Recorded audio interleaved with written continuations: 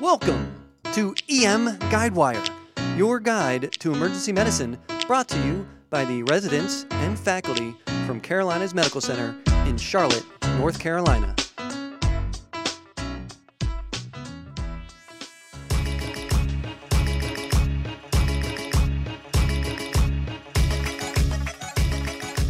Core concepts of emergency medicine. Welcome to EM Guidewire. I'm Nikki Richardson. October is Domestic Violence Awareness Month. Domestic violence is a serious and challenging public health problem. Approximately 1 in 3 women and 1 in 10 men will experience domestic violence in their lifetime. Nationally, domestic violence costs the healthcare system over $8 billion. To further delve into our role as medical providers when treating victims of domestic violence, this week we're joined by our CMC experts on this topic, Dr. Dragoo and Dr. Salzman. Dr. Dragoo and Dr. Salzman, welcome to the show. Thanks, Nikki. Thanks, Nikki. Today we're going to be talking about non-fatal strangulation. Dr. Salzman, why is this topic so important for us to discuss as medical providers? Well, Nikki, non-fatal strangulation is an incredibly important topic for all of us to understand. Victims of strangulation are 750% more likely to become a homicide victim after a single event compared to abuse controls. And not only are these men incredibly dangerous to the women they abuse, but they are also incredibly dangerous to police officers and society as a whole. Every year in the United States, 40 to 60% of known cop killers have a history of strangling women. Approximately 90% of adult mass casualty shooting perpetrators have a history of domestic violence with a report of strangulation. When we boil it down, Nikki, domestic violence is all about power and control, and manual strangulation is the ultimate form of that power and control. By the time a man puts his hands around the neck of his partner, he is telling them that he is willing and perfectly able to kill them. Those are truly striking statistics. Where are we getting the majority of this data from?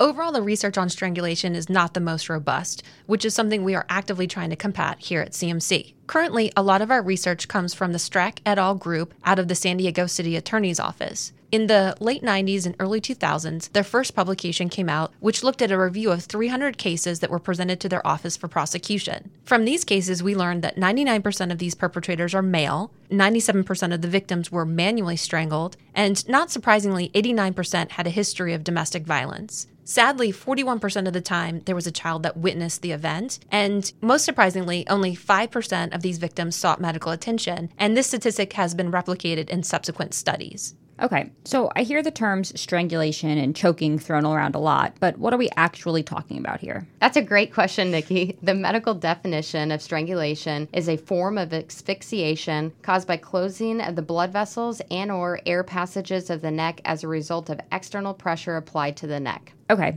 so strangulation is not choking, but it's important to remember that the medical terminology and the terminology which our patients use often is not the same. We'll often hear our patients say that they were choked or choked out when they're actually referring to being strangled. Yes, that's so important to understand. And there are also many different forms of strangulation. And as I already mentioned, manual strangulation is by far the most common and one that we'll see frequently in the emergency department. But you can see ligatures used from time to time, and very rarely you might see a hanging related to domestic violence. I cannot even begin to imagine what these victims go through during such an intimate and primal attack. Well, through the same case series, the investigators were actually able to talk to these victims who had been strangled to the point of unconsciousness or near unconsciousness, and we found that they went through a fairly predictable sequence of emotions and thoughts. First, these victims described the feeling of denial. They often describe having almost an out-of-body experience and not truly believing or understanding what's happening to them. But this is followed pretty quickly by the realization phase where they understand that they are being strangled and eventually move on to the primal, what we consider fight or flight phase, where they begin to fight for their lives. And this really comes into play when we think about injuries that we'll see because they are fighting for their lives. They'll often have self-inflicted wounds on their neck.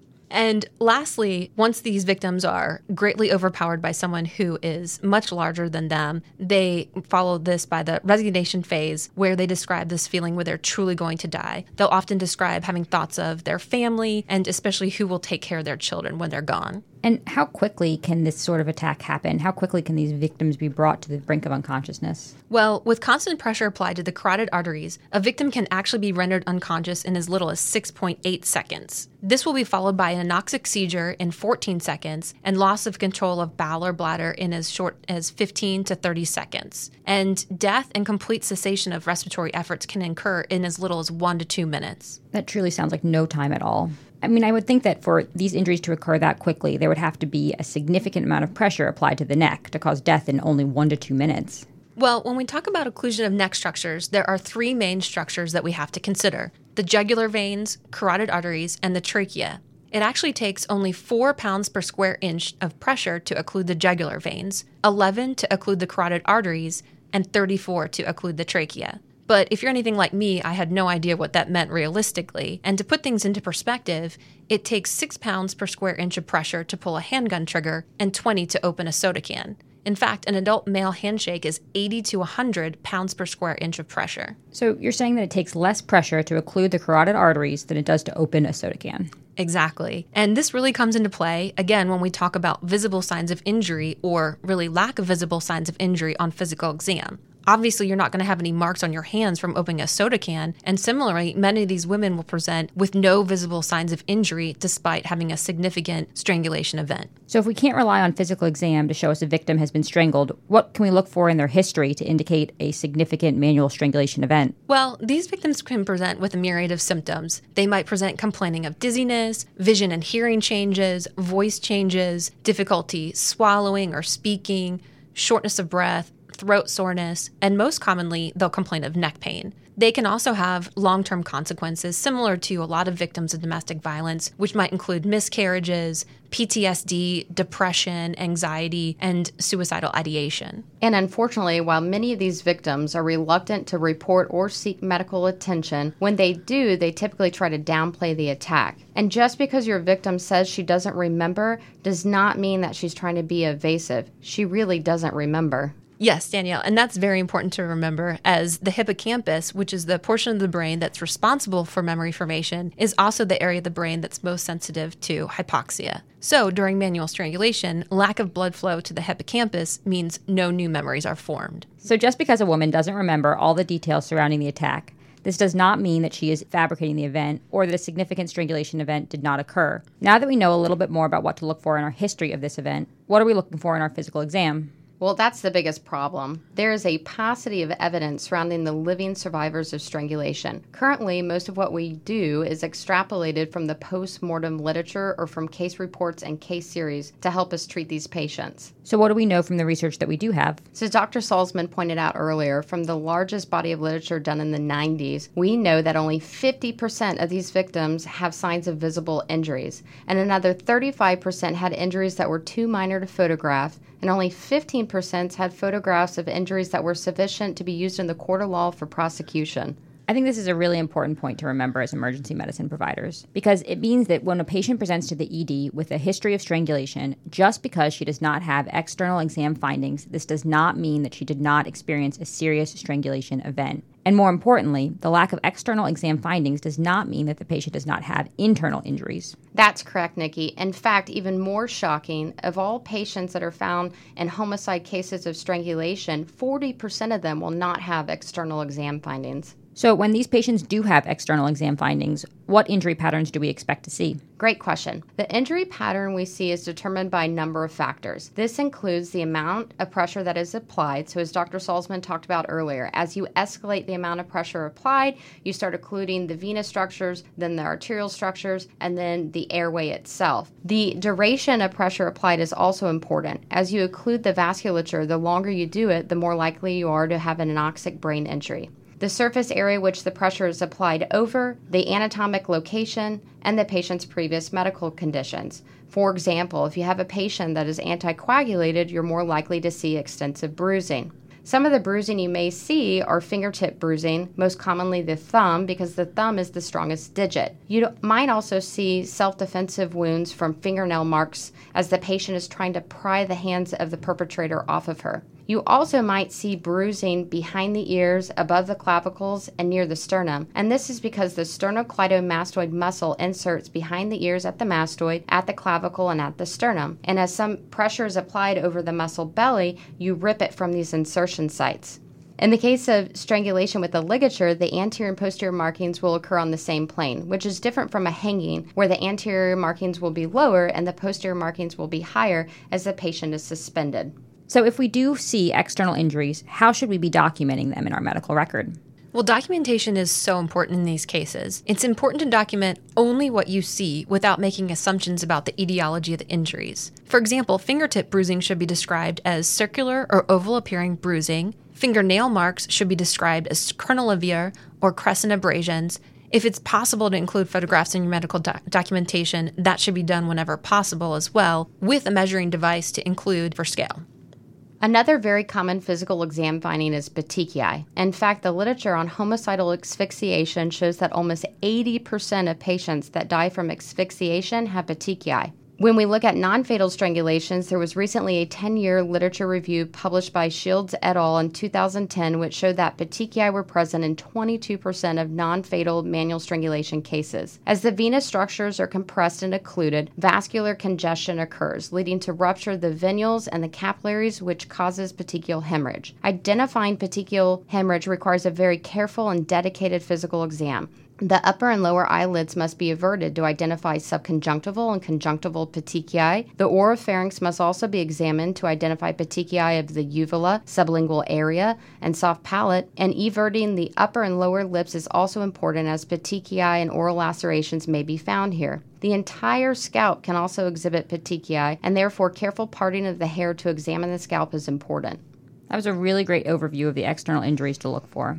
Now, what about internal injuries? What are some of the internal injuries that we are worried about seeing in these patients? One of the most devastating is carotid artery dissection. It is hypothesized that the carotid arteries are compressed against the transverse processes of the vertebra, and the patient creates shearing forces as he or she struggles, which then causes carotid artery dissection. This can be present with focal neurological symptoms, carotid bruit, expanding hematoma, respiratory distress, but more likely these patients are initially completely asymptomatic and then present months out from the initial injury with a stroke. In fact, carotid artery dissection is responsible for 20% of cerebral vascular accidents in patients less than 45 years of age. Anoxic brain injury can also occur even without evidence of internal damage to the vasculature. And all of that is so important to keep in mind when you have a patient that presents to you with no external exam findings, but a history concerning for a serious manual strangulation event. The most common internal injury to see in both fatal and non-fatal strangulation is hyoid or laryngotracheal fracture. The hyoid bone is a free-floating bone in the anterior portion of the neck at approximately the C3-C4 level, which is suspended to the base of the tongue by a group of muscles and then connected inferiorly to the larynx. Its function is to help elevate the tongue for swallowing. This anatomy is important to remember, as patients with a hyoid bone fracture will present with dysphagia, odynophagia, pain on rotation of the neck, anterior neck tenderness, and swelling. With laryngeal injuries, vocal changes such as dysphonia, aphonia, respiratory distress, neck swelling, subcutaneous emphysema, and neck crepitus can occur. And keep in mind that the thyroid gland is also an anterior neck structure. Compression of the thyroid gland with significant enough force can lead to injury, and there's even been case reports of thyroid storm. When we look at cervical spine injuries, these are exceedingly rare. However, if the victim has a history of manually being picked up by her neck and thrown against the wall, this is when you'll have cervical spinal injuries. These could include anterior and posterior ligamentous injuries, spinous process fractures, vertebral body fractures with dislocation, epidural hematomas, and even spinal cord injuries themselves. Unfortunately, despite these grave injuries which can occur, we currently don't have a ton of evidence to turn to give us guidance on how and when to image these patients to identify these potentially life-threatening injuries. What is your personal philosophy when it comes to obtaining imaging on these patients? Well, Nikki, while we don't have a ton of research on this topic, we do have expert recommendations from the Training Institute on Strangulation and Prevention, who have developed a guideline for the workup and management of these patients when they present to the emergency department. Based on their algorithm, if your patient has a concerning history, any symptoms, or any external exam findings, the patient should undergo imaging with CT angio of the neck. If the patient has any neurological findings, they should also have a non-con CT of the head, followed by an MRI of the brain. And while CT angio is the gold standard initial imaging of choice, remember that this test can miss soft tissue edema. So if a patient complains of difficulty breathing despite having negative CT imaging, that patient warrants admission for observation for airway compromise. When you do find injuries, it's important to get your consultants involved. If you find an airway fracture, you should consult ENT. If you find a vascular injury, such as a carotid artery dissection, you could consult the vascular surgeon. Remember that this is a trauma-induced injury, so at any point, if your facility or consultants do not feel comfortable taking care of this patient, you should transfer the patient to your local trauma center. Thank you, Dr. Salzman and Dr. Dragoo, for this incredibly enlightening discussion. We hope that this helps to provide some insight and guidance to assist you when caring for these incredibly vulnerable patients. In summary, strangulation victims are a very high-risk patient population, and it is important for both the provider and the patient to understand the significant risk. Manual strangulation is the ultimate form of control for domestic violence perpetrators. When these patients are identified, you should involve your social worker or other similar resources early on to assist with safety planning should these patients be discharged. In terms of the physical exam findings, remember that a lack of external exam findings does not mean a lack of a significant strangulation event. Your history is key here. You must be vigilant in both your history and physical exam to identify patients at risk for internal damage and have a very low threshold to obtain further imaging should you suspect an internal injury, as these injuries can be devastating. Thank you all for tuning in. From the J. Lee Garvey Innovation Studios in Charlotte, North Carolina, this is EM Guidewire.